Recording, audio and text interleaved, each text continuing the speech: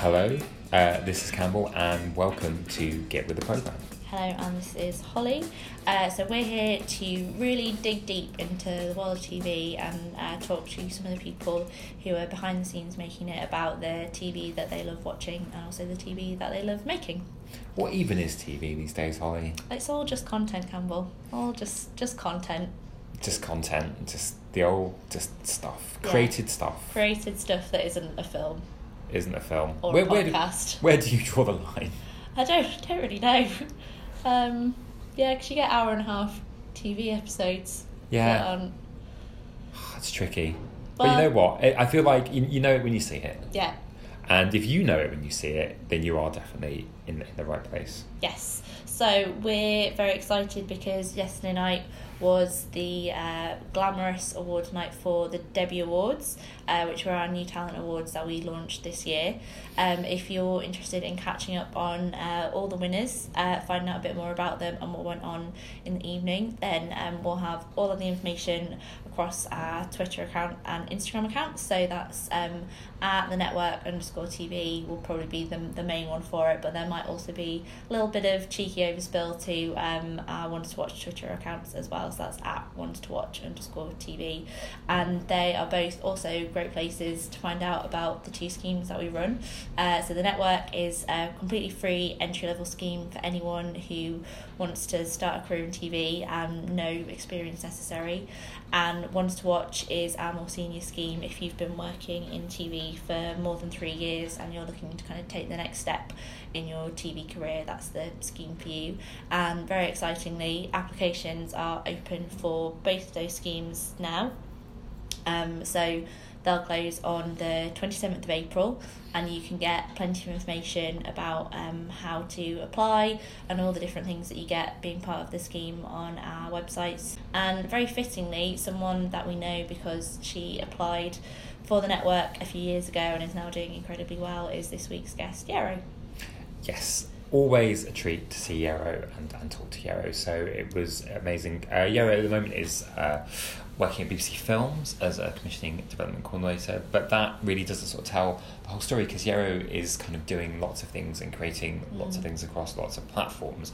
And if you're a fan of the Random Acts strand, you will have seen she now has 2 Random Acts, I think, which you can check out at the Random Acts website, and they are brilliant and really worth checking out. And we talk a little bit about the genesis of the first of those films and how that came together. So it's a really interesting story about having interesting original ideas, but also a little bit about collaboration, a little bit about animation, and a little bit about Yero's process, and also the TV that she loves as well, because she's definitely someone who is passionate about TV as a watcher just as much as a creator.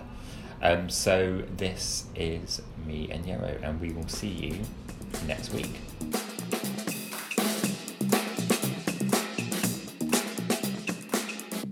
Hi Yero, thanks for joining us. Hi Campbell, thanks for having me. It's good to see you. Yeah. So we're going to talk about all sorts. We're going to talk about things that you do, but also the things that you watch and the things that you love.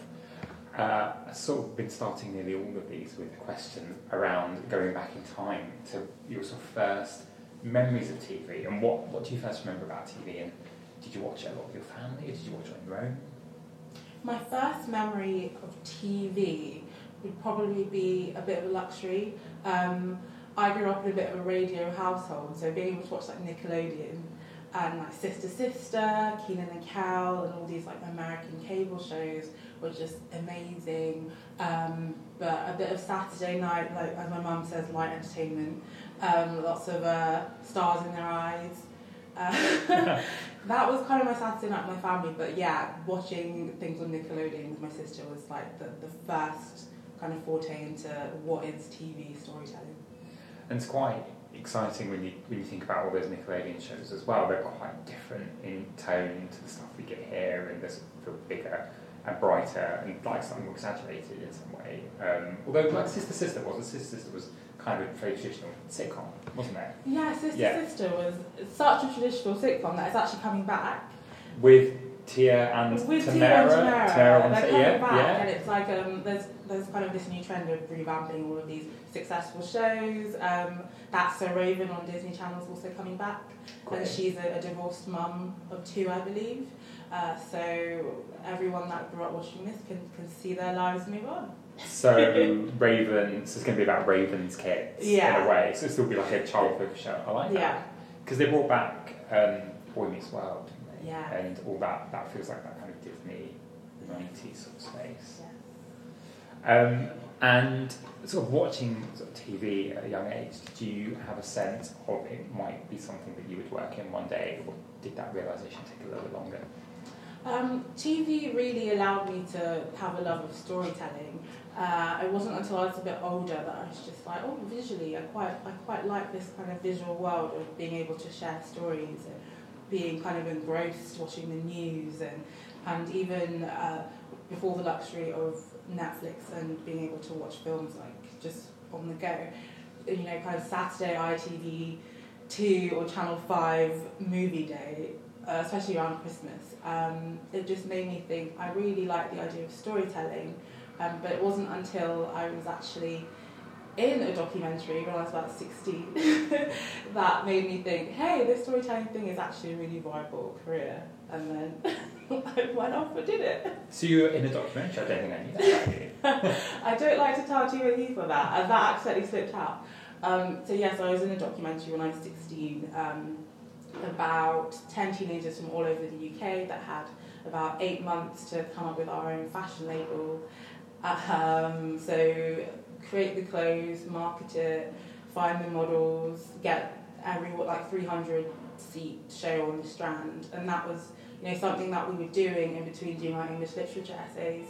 And I then studied fashion communications at uni after that, but unfortunately I didn't realise that I liked the storytelling aspect of what I was doing rather than the fashion side.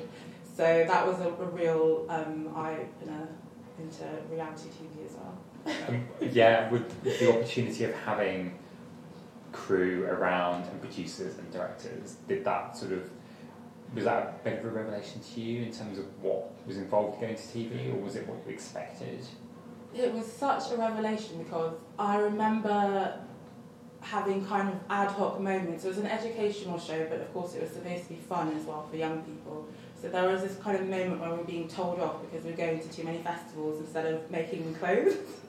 And a plane flew over the studio, and then we had to do that whole telling off scene all over again. And I remember thinking, oh my gosh, documentaries aren't real. And I remember when we actually got to watch the edit, 8 months of filming into a couple of hours, it's quite tricky, and everyone kind of had a role. I was the indecisive, kind of kind-hearted, naive one. Someone was the bratty one. Another was the geek. So much goes into it. And did you feel that was interesting, or did you feel it was unfair, or? I thought it was interesting. I mean, I thought, oh, that's a shame. People who don't know me are going to see me as just going, oh, I don't know, running around like a headless chicken. But I think it is entertainment in a way, and I think people have come up to me and they've been like, oh, I saw you in that documentary, which is hilarious because I feel like only 3 people watched it, including my parents. I think it is just part of creating a narrative for a certain amount of TV time you have to show a whole 8 months. You don't have 8 months to show 8 months. So. And when did you first start sort of writing your own stuff, creating your own stuff? I started writing when I was really, really young, and they were just kind of silly stories. I come from a bit of a writing family. My grandma was also writing, my mum writes, but they were kind of stories for myself. And then when I studied media at A-level, that's when I started to actually think, okay, let me create these stories for the screen. And that was, again, it was kind of just a bit of a hobby. It wasn't until I finished my fashion communications degree and I worked at this really stressful festival that paid me loads but meant that I was exhausted, that I saved up and decided to do a semester in New York to study screenwriting. And that was really interesting because I didn't actually realise it was a feature film screenwriting course. And I got there and I was the youngest by about 20 years. And people kept talking about, like, you know, the TV shows, not TV shows, I beg your pardon, films that really inspired them. And I was just there like, have you seen The Thick of It? And it was really awkward, and all of my references were TV references, and I thought, oh my gosh, I might be in the wrong class. But I kind of stayed with it. I wrote a really awful screenplay that was somewhere in between True Detective and Sister Act 2. And I'm interested. It was pretty bad. And then came back to England with a really new and kind of rejuvenated view of like loving British TV and thinking you don't actually have to run off to America because there's so many amazing opportunities in the UK. And when you write stuff, do you come from, is it something that just kind of comes out of you in a way you can't really account for, or do you write things that you think you will find entertaining, or do you find yourself writing stories that you just think they're just not out there, like I've not really seen anything like this, so maybe I'll be the one to write it? I think I do a bit of both in terms of writing for myself and for audiences. A lot of the time I think, okay, what am I not seeing, or I like this, but I wish I had a bit more of this, or oh, I've seen this before. And then as well, I'm sure, like a lot of other writers, a lot of these stories are just in your head for like years and years, and you put pen to paper and then off you go. At the moment, for example, I'm writing, I've just finished the first draft about a group of young carers, and they've got very adult responsibilities. And although they're quite young, like kind of Stranger Things age, what they're going through is so dark and so kind of out there that I've had to put a bit of comedic relief in because it's like so intense. And I just think a lot of these stories of underrepresented people doesn't, you know, necessarily have to be just ethnicity and sexuality, and it's great that we're seeing kind of shift in TV of new diverse voices and new talent in front of the camera and behind, but there are also kind of disenfranchised and marginalised groups that are like fighting for but kind of wanting to show stories from a dramatic kind of comedic flair so that it's not just a documentary, basically. And as well as writing your own material, you're a script editor as well. Could you tell us a little bit about how you got into that side of the business, and for a lot of people as well, what it entails, what a script editor does? So a script editor is basically a writer's best friend. A script editor is a lot of the time the in-between person between a writer and either a production company or the TV show that a writer is writing on, whether it's their own commissioned show or a show that's already kind of been long running, e.g. Holby City, where I kind of got my first bout of training at. Okay, so script editors are really cool people. I'm starting to learn going from production to development. It's such a huge difference. So production on Holby City, I was a lot of the time the first point of contact for the writer, and that is, you know, looking at the writer's tone, looking at the structure, looking at whether, you know, it's flowing, does the story make sense, are the characters believable, is there something original about these characters, about the story, what's the writer trying to say? And you're basically trying to make the best episode of whatever you're making as possible.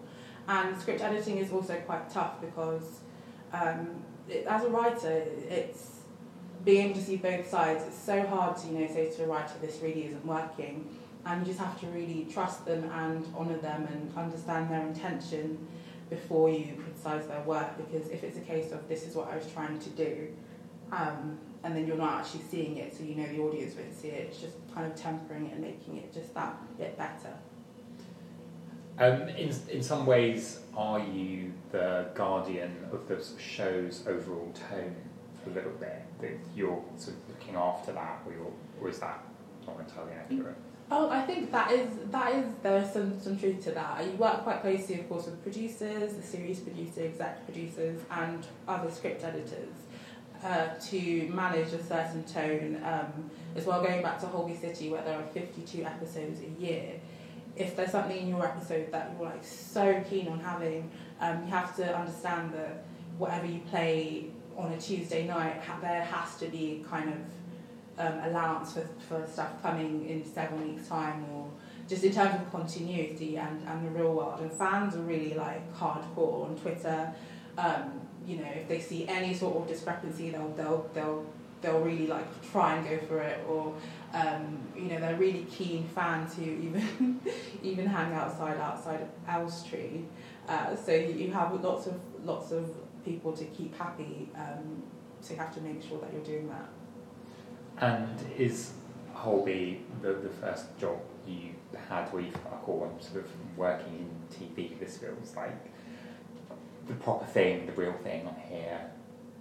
Definitely. I think working on Holby was really cool because your office is above a fake hospital, which is so strange. And it's really useful because if you need to go to the floor, you literally would just get up from your seat and walk down a couple of stairs, and then you're in a cardiothoracic surgery room. And I'd had some production assistant experience in other TV roles, but actually having autonomy to have like editorial judgment and to work in such a huge team where you're sitting in on meetings with the series producer, I think that was really the first role that allowed me to really feel like a part of like the TV world. And that really only came about from being on the network, because I had an amazing 4 days working with Ollie Kent and an incredible group from Holby to actually make a short mini Holby episode. And if I hadn't have done that, I wouldn't have realised the amount of work that actually goes into making an hour-long drama. And what timeline do you sort of work to? So if we're looking at one episode, how far out does your involvement start? So say there's an episode going out this week, how far back would you have started work on that episode? I would say it would be a good couple of months. I mean, the commissioning process is quite a long one. So a writer will come in with the story team and script editors and producers, and they'll sit down and say, this is the storyline. And then a writer will say, okay, cool, these are the guest characters that I would like to bring. And you have to remember in Holby that majority of the Holby world is set in the hospital, unlike its sister show Casualty, where you get to go outside and witness an accident or some whatever, and then you get into the hospital. So Holby is set in between four walls. So you have to have a really strong story for it to be able to carry for the whole hour and have really strong characters that you're invested in. So the commissioning process, and then after that, a first draft. A lot of the times with first drafts you get a couple of weeks, and then more drafts come in until you get to the fifth draft. So I would say for shooting scripts at least 3 months. And what are some of the challenges that might come up in that time? So it's quite a long period of time. Things change for whatever reason. What are some of the more challenging, unexpected elements of that sort of period? Challenging, unexpected elements. You know, people go on leave, people go on holiday, people have got kids to pick up from, you know, nursery. That means that maybe one scene that you had with an actress in, she won't have to be in that scene, or perhaps she will be on another ward that day.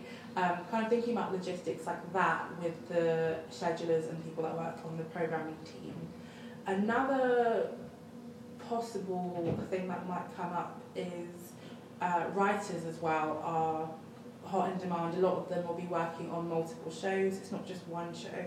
So a lot of these deadlines, you won't be the only deadline that they will be working to. So you have to kind of manage expectations in terms of sometimes scripts come in late. There are times where I was in the office really, really late, and a lot of the time that is part of the job, and you just have to think,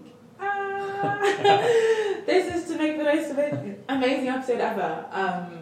But there are some really fun perks. I mean, rap parties are great, and then when you get to actually see the dailies and you get to see all these really cool clips that, like, you know the lines too because you've made sure that line is perfect. And it's just it's such an exciting job. And as you say, really busy, lots to do. But you managed in that period to also create your own random act, which went out earlier this year. And that's obviously a very different process and obviously a much more personal story for you. I mean, could you talk to us a little bit about the genesis of that, and when was that a story that you'd always wanted to tell and Random Acts felt like the right place to do it? I mean, how did that come about? So, I'm obsessed with animation. Hey Arnold is my favourite TV show of all time. And I was actually working as a production assistant at an animation studio, and was the only person of colour in... Well, actually, no, there were a few others as well, but the only person of colour that perhaps stood up a bit and said, this is wrong, when just awkward moments of microaggressions where I felt uncomfortable. I thought, hey, why don't I just make an animation about sometimes, your loved ones or your friends say the worst things to you. And I wanted to kind of make something about friendship and difference, but I thought this would be great, but I'm not an animator. And I remember I just watched the film Anomalisa, and I went to a screening with Charlie Kaufman, and I went up to him at the end and I was like, I really loved your film, I want to make, something similar. Lol. Don't have millions of pounds from Hollywood.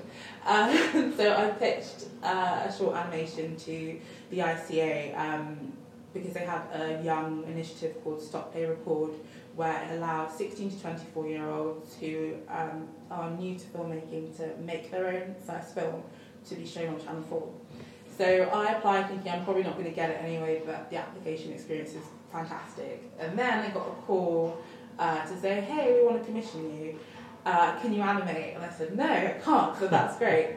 And loads of people were telling me about this incredible animator called Jessica Ashman, and we just kind of gelled, and it became Beneath the Surface. And it's such what I loved about it was the juxtaposition between what is such a it's not to say that the subject matter isn't fun, but like such a bright, vibrant kind of animation style, and quite heavy, complex topic, which you sort of have to cover in kind of a matter of minutes. But having seen it now, like I can't imagine it being any other way. And for you, sort of bringing your story to Jessica, was Jessica able to kind of nail it quite quickly, or did you sort of like discuss back and forth a little bit about how that animation might look? I think Jessica just nailed it really quickly, as well. And she kind of script edited for me, which was really funny because I interviewed about 30 women. Although it's quite a personal story to me, a lot of the themes that were coming up quite frequently was the idea that perhaps I should have said something at the time. So I thought, okay, that's really cool for friendship. And because the way my film is, the narrative is set out, it kind of looks at a 25-year friendship, and there's no way for the budget that I had I would have been able to cast people that looked exactly the same from the age of 5 to 30. So definitely animation was the best fit for that narrative. And Jess just she loved 90s Nickelodeon. She knew exactly the kind of story that we both wanted to tell. It was like our thing. And it was really cool to be able to commission another young artist to be like, hey, do you want to work on this really cool project? And she's been able to do amazing things from it. She's holding like loads of workshops with young girls who want to get into animation, and we're doing like a couple of panels together. So I've made a new friend, which is lovely. That's the exciting thing about it being such a collaborative sort of industry. As you say, like there's some things you want to do, but like, oh, I can't animate, but then that leads to a great relationship with an animator. Yeah. And have you got any ideas for new sort of self-initiated projects? Obviously, you talked about the script around carers, but that sounds like that would be something that might not be something you could produce on your own necessarily, or are you kind of open-minded about what you might do with that?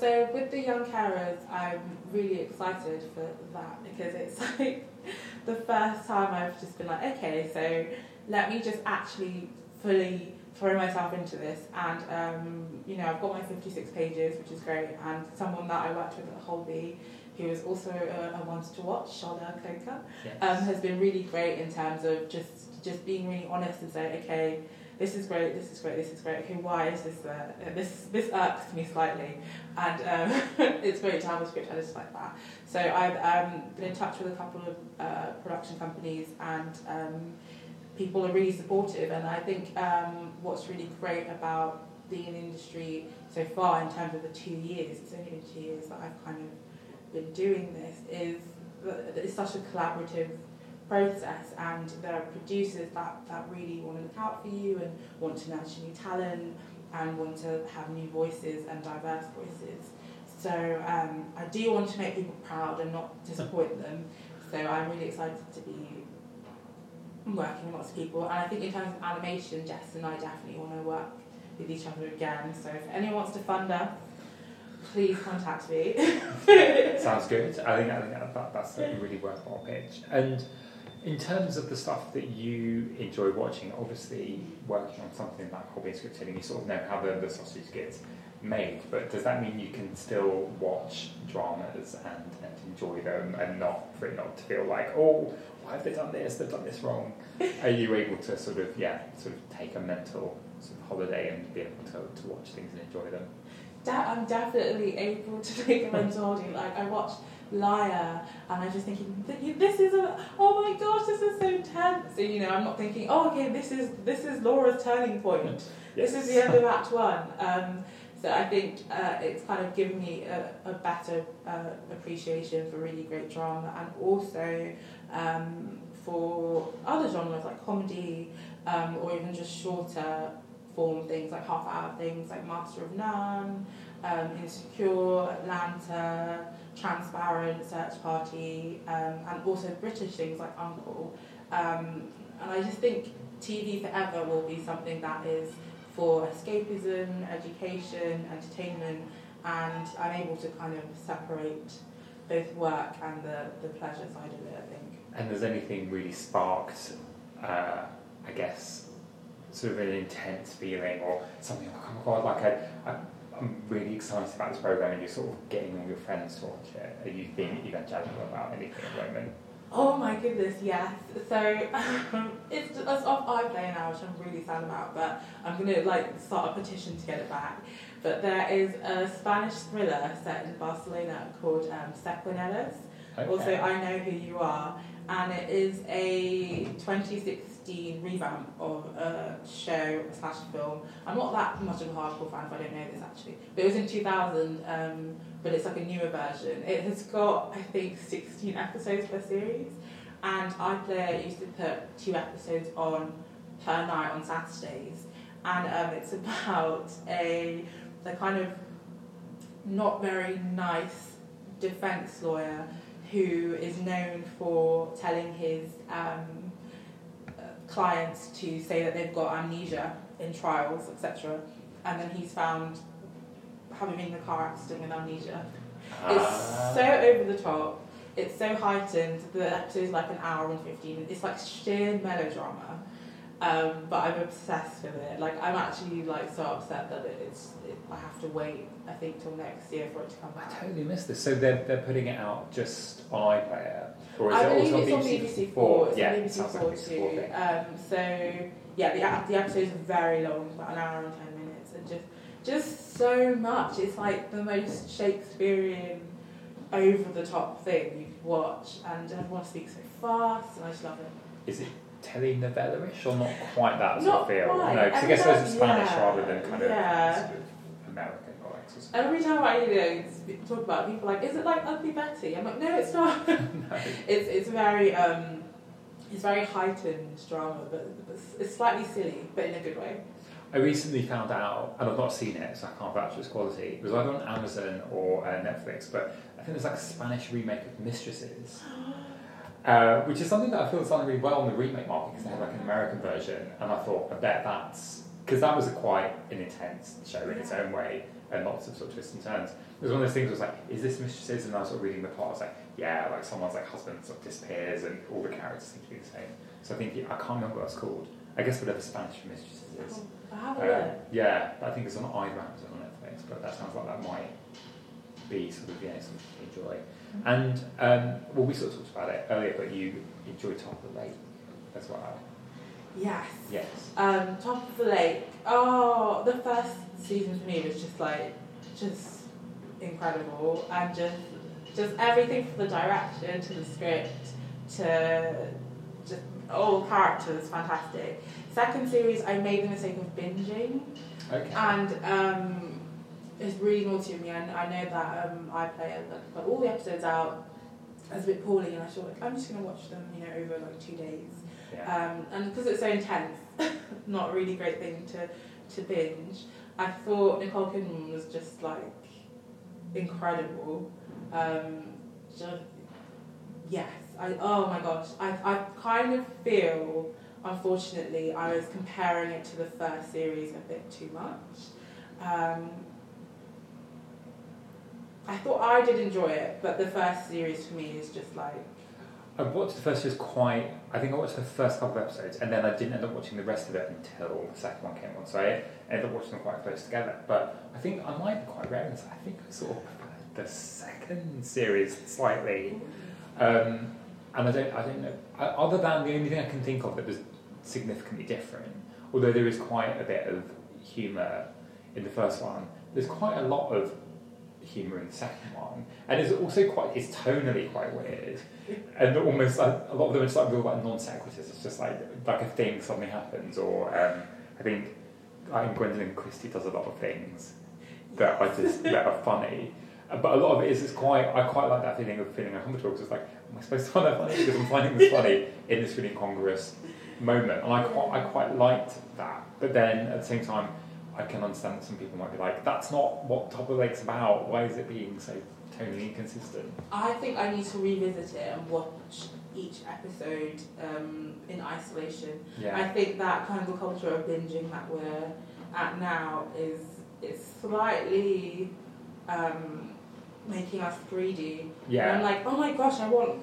gratification now. And it's only 6 episodes as well, so it's quite easy you can sort of watch it at a binge pace, but really I think I only watched it in 2 or 3 sittings as well, so I probably watched it a bit quicker than I would have normally. But I think when they're really short like that, you watch 2, and then you're like, I'm a third of the way through. I might as well do it. Like it feels like a packet of biscuits. Like once it's gone, it's gone. Whereas longer American series, you sort of feel you do sort of need to binge just to kind of break the back of it a bit, you know, particularly for watching networks. Yeah, and I do think the kind of mother-daughter relationship was really like well paced. Yeah. Unfortunately I don't know the actress's name, the child. Oh, in the first one. Second. Oh yes, I don't know either. I've seen her in something else, and that's gone completely out of my head. But I thought she was really great, and I thought she had the right amount of like misunderstood teen angst. Yeah. And I do know what you mean in terms of, should I be laughing or not? There was one moment where there was so much tension between Gwendolyn Christie's character and why has her name gone out of my head when she's the most amazing person in the world right now? Elizabeth Moss? Yeah. Yes. Yeah. Elizabeth Moss, I'm so sorry. I love you. You deserve every Emmy. That moment where they say, I think Gwendolyn says, okay, like, what's your issue? Let's just sort it out. And then they get out of the car, or wherever they are, and they go out, like, you know, kind of like hash it out. And I was like, where is that coming from? And I thought, actually, no, they have had like really weird kind of spiky moments together. And it's quite nice to have to see 2 officers that are women. Yes. And, you know, they're not, you know, the sexy cops. Yeah. Which is a bit cringe to even say. But, yeah.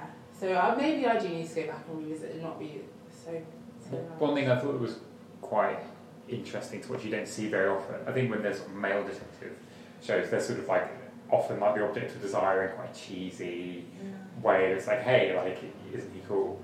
But the way in which Elizabeth Moss's character is sort of constantly, relentlessly hit on all the time in a way that is not welcome. And it almost feels like it's this little stream running along sort of narrative of, I'm just trying to get my job done. Like, you know, particularly that one, again, we're terrible, I can't remember any of the names, the characters, or the actors, but we know what we're talking about, and if you've seen it, you'll know what we're talking about. But the cop who just cannot understand why she won't just even give him kind of the time of day or be flattered by kind of the interest. But it feels like there's a bit of that through both, and, you know, and with characters like Al, who are a bit like, what's wrong with you? This, you know, should be flattered. I'm like, you know, and that I think that, I don't know, I found that really interesting, subtle, not done in a sledgehammery way, sort of. I'm sure, you know, women have to argue that kind of stuff all the time, and it's never really represented anywhere.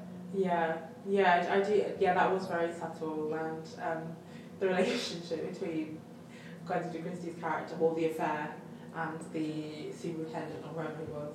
It just, again, I wasn't sure if that was supposed to be comical or true love. Yeah. Just weird little physical things about their height disparity and buying a baby. Yeah, exactly. It's there's a lot of relationships and characters in there, the like of which I've not seen in anything else, and that I think is what will always make it interesting. I hope it's going to come back in. Well, the way they're sort of spaced out as well. There's no race to kind of make another one, and hopefully Jane Campion in 3 or 4 years will revisit that world and those characters. Maybe when Elizabeth is finished the second series of Handmaid's Tale. Yes, which I haven't seen. Have you had a chance to watch it?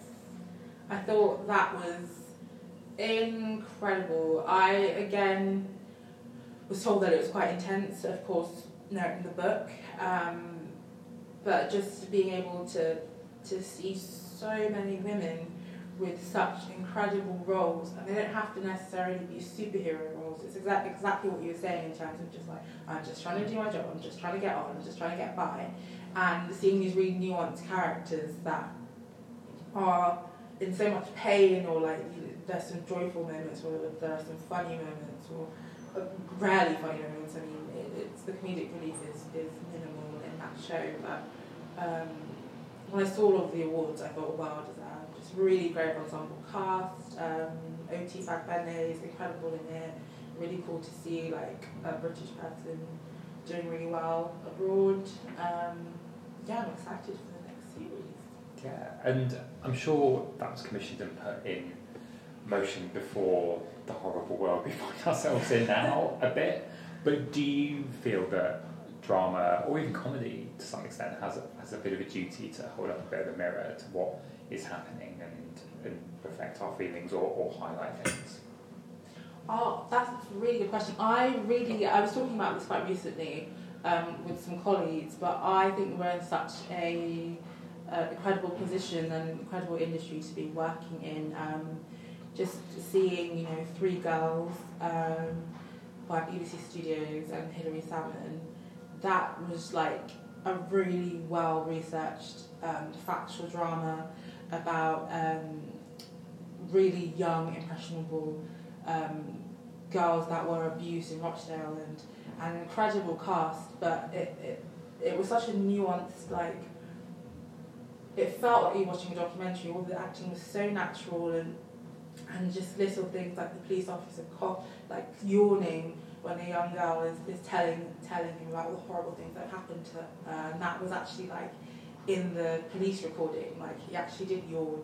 And it's like being able to have access to a world that you might not be able to see, and things like The State on Channel 4, that was one of the most intense things I've ever watched, and I found myself like falling in love with a character that has left everything behind in London to join ISIS, and again his character was so nuanced, and you understand the recruitment and why people, perhaps the ideologies of why people then go and do things under false pretenses, and they get there and it's like, where's the toilet?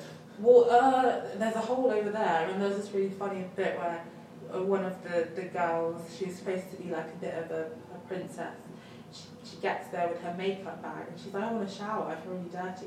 They're like, It's ISIS. And so many of my friends are like, I can't watch it, it's like, it's too much, it's too close to home. I said, that's the point, like, it is real life.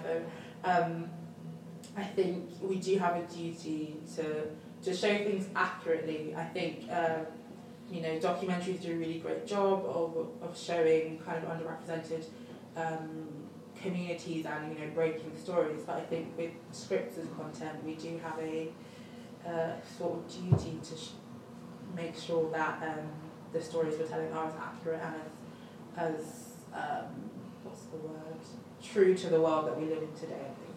Yeah, because I feel sometimes in drama you can fill in those gaps in a way that a documentary can't, and I don't know exactly how sort of decisions are made, and I think a lot of the things we sort of talked about have come about Aisha Raphael's department at the BBC, and I think things like 3 Girls and Murdered by My Father as well, and Murdered for Being Different are, and probably this is probably slightly arrogant about this country, but I don't think any other country has a broadcasting situation set up where those things will actually happen. You know, I don't see that kind of content quite coming out of America, and I think it would be a hard sell normally, and I think if ever people sort of look for justification for the BBC, those programmes are it, like in their sort of entirety.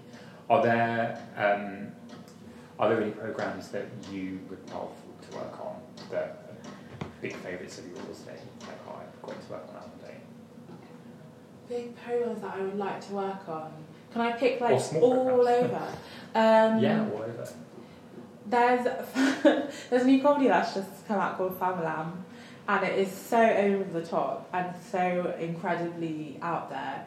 And the great team that worked on it sit like a couple of seats away from the drama team, and just seeing them really hard at work and then watching what they produced, it was just so hilariously over the top, and having like people in front of the camera and behind the camera, just like a group of very talented black people that get to showcase their work. I thought that was really exciting. So Famalam, AK, if you're listening, if you want to hire me, please do.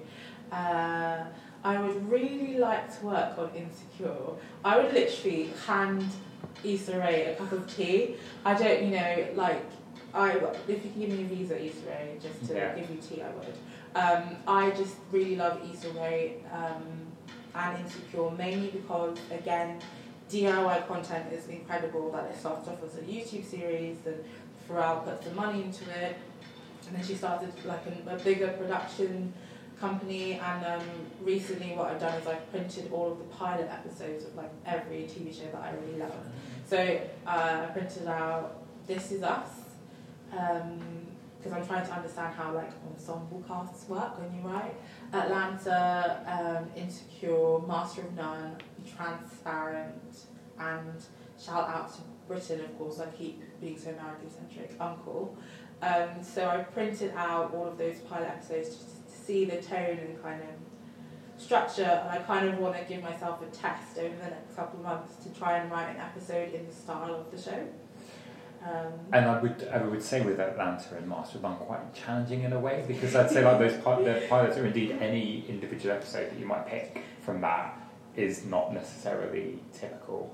No, that's so true. It's very each episode, it kind of feels a bit like an anthology series in a way, because they're so different, and it depends, I guess, on the writer, but the tone of not really knowing what to expect, I guess, is just quite a streamlined thing throughout. Quite a fun spec, because in a way you could just pick up on a particular character and do like a bottle episode or something like that. It's quite free to do it.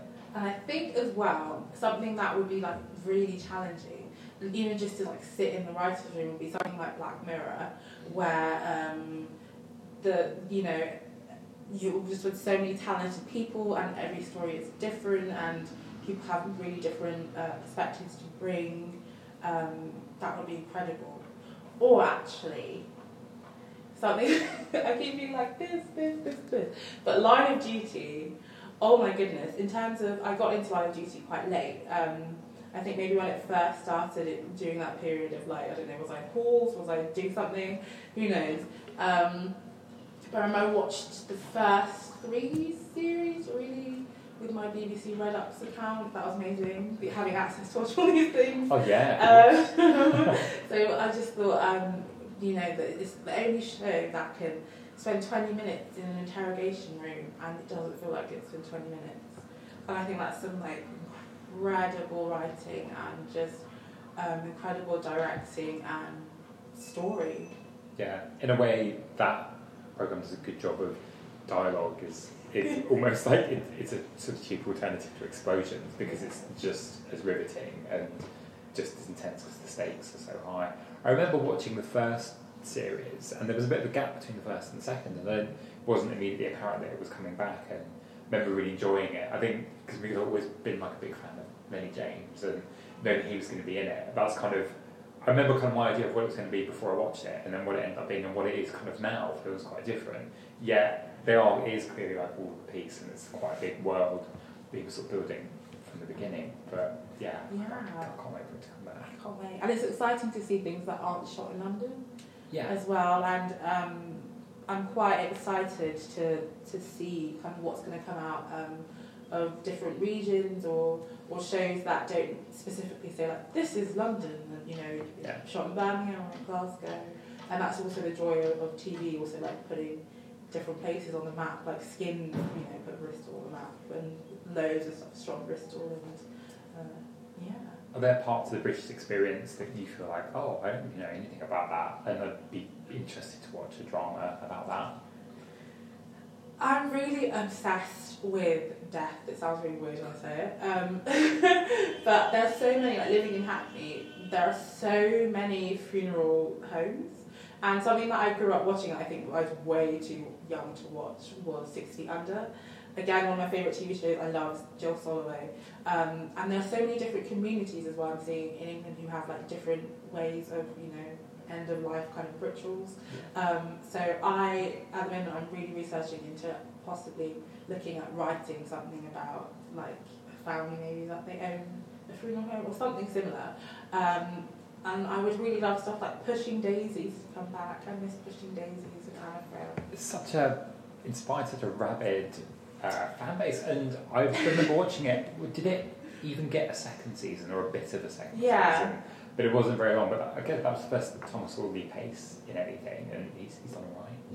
Yeah. I remember being quite excited about the fact that Anna Freya was in it. Yeah. So it was that sort of like a little bit of pride when someone who feels very British, you have some range where like, I remember when The Walking Dead first came out, and probably why I haven't watched it as much as other people is, for me, Andrew Lincoln will always be Egg from this life. I know what you mean.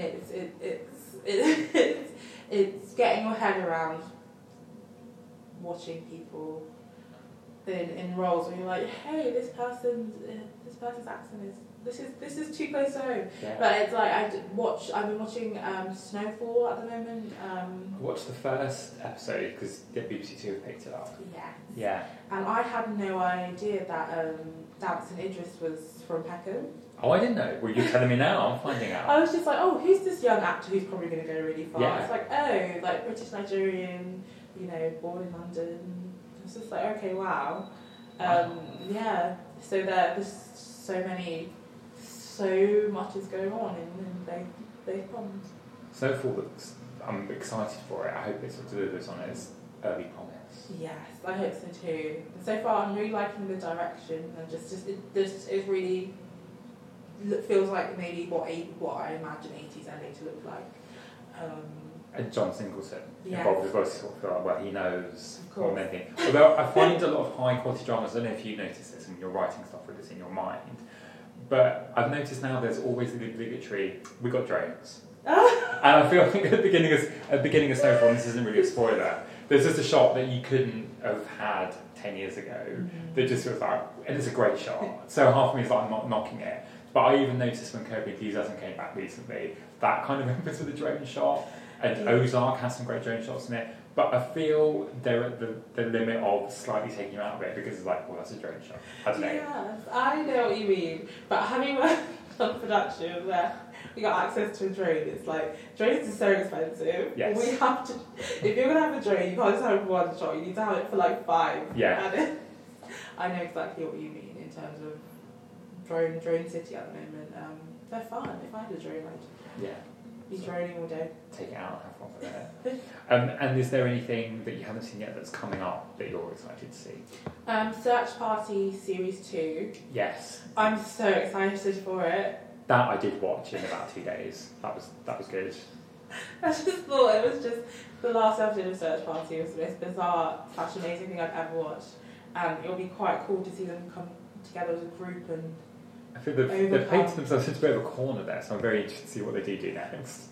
But no, that I'm really excited about. Mother, Father, Son. That will be coming out, I don't know when. But one of the amazing, again, Matthew Mosley, who was another person who wants to watch, is script editing that, and I don't know when that's coming out, but I know it's going to be amazing. What's that about? I don't think I know about it. Mother, father, and son. No. Oh gosh, I should know this. Come on, Yero. It's about like a kind of medium noble family, I believe, and something happens, and then they have to kind of overcome it. That's literally what. Well, that sounds good and mysterious. Well, like kind of more like the Murdochs kind of thing, or like no, no. Okay. The Murdoch. I will look it up. Not like inspired by or loosely based on. No, not inspired by, but it is that kind of like where media meets politics meets family life meets quite like heightened. Tom Rob Smith is writing it. Okay, that's good. And just to round off with, if anyone out there is listening and they're thinking about wanting to work in TV but don't sort of have the first clue about where to start, what are some sort of good tips for people to sort of get into the positions to get started? What would you tell yourself if you could go back sort of 3 or 4 years? If I could tell myself 3 or 4 years ago, I would say if you want to work in scripted content, get into script reading. I think people really overlook script reading as something that is like, oh, I don't have time to read a book before Thursday and it's only Tuesday. Make that time, because it will really, really help you in terms of understanding story, form, structure, and also having contacts at production companies.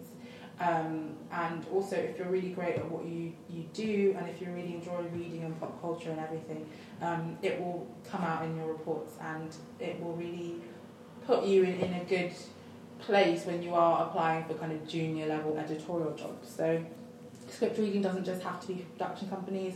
They can be like local regional theatres, whether you're in Yorkshire, whether you're in Swansea. So reach out to your local playhouses.